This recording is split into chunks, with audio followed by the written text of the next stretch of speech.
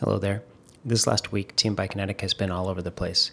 Some of us were able to make it over to Trek in Clarendon for the DCCX packet pickup and join in during the live Crosshairs podcast by Bill Scheiken with superstar Ellen Noble. That was really cool. Over the weekend, we had a fantastic time at DCCX. Big thank you to Taylor Jones, Crosshairs, and DCMTB teams for putting together a fantastic event. Notable results include Day 1, new teammate Larry Miller landed 5th on the men's single-speed podium. Day 2, Robin Spann brought in 5th on the women's single-speed podium, and Simona Vincenciova brought in 1st place. Miriam Jones pulled a solid 8th in a 53-deep women's 4-5 field, and Jamie Weedon brought in 7th in a 73-deep men's Masters 3-4-5 field. The Georgester and single-speed were out of control. Davis, you are a maniac. Also, we observed a large chicken in many key places around the course throughout the day. Watching the elite races both days was really cool, especially Becca Fahringer's extreme effort to win the series. Dave Stearman served as a pit mechanic during the women's UCI race on day 2, though he declined interview requests from the press. Mark hooked us up with some amazing pulled pork, and I'd like to think we did a far better job with it this year than we did last year at Charm City. Looking forward to this weekend, we have several events. Registration for Biketoberfest Saturday race closed yesterday, but features day of registration. This is a really fun course and offers easy spectating despite what the weather might look like. There's a barn. Takino is on Sunday and has long been a favorite. Their registration closes Friday and promises pretty snazzy food options from the grounds of the beautiful Salamander Resort. Here's a quick course insight with Scott Thompson, race director for Takino. Hi Scott, many of us have raced Takino in the past at Rosaryville and also last year at the new venue. Should we expect major course or feature changes this year from the course last year at the Salamander Resort? Yeah, probably not. I'm going to go out there tomorrow morning before it rains and check it out. I plan for the course to be largely the same. I think that we found good areas of the venue last year to use. The one big question mark that people may find out, I'm thinking about trying to reverse it.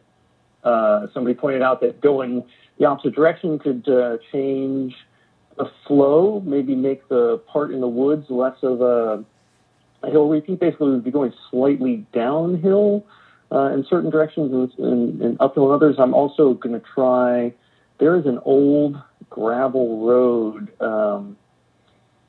that I may try to use to turn into the finish line. So I'm going to have to check it out tomorrow. I don't want to do those things might create like some long stretches that are just sort of straight that I certainly don't want to just have like long straight stretches, but I'm going to go check it out tomorrow.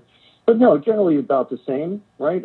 Some similar places. We're going to pull things in a little bit more so that people are closer to the action. As I've said in our emails and our social media posts, we're going to move the food tents out to the course side, out where our friends at Bikenetic were set up last year. We're going to have the whole tent row there, probably have the barriers in the same location. So, people are coming by and the food tents are going to be there and the team tents will be there. So we have a nice, scene there for people to hang out, drink some beer, eat some food. Great. Watch some races. Sounds excellent. It looks like there are some chances for weather this weekend.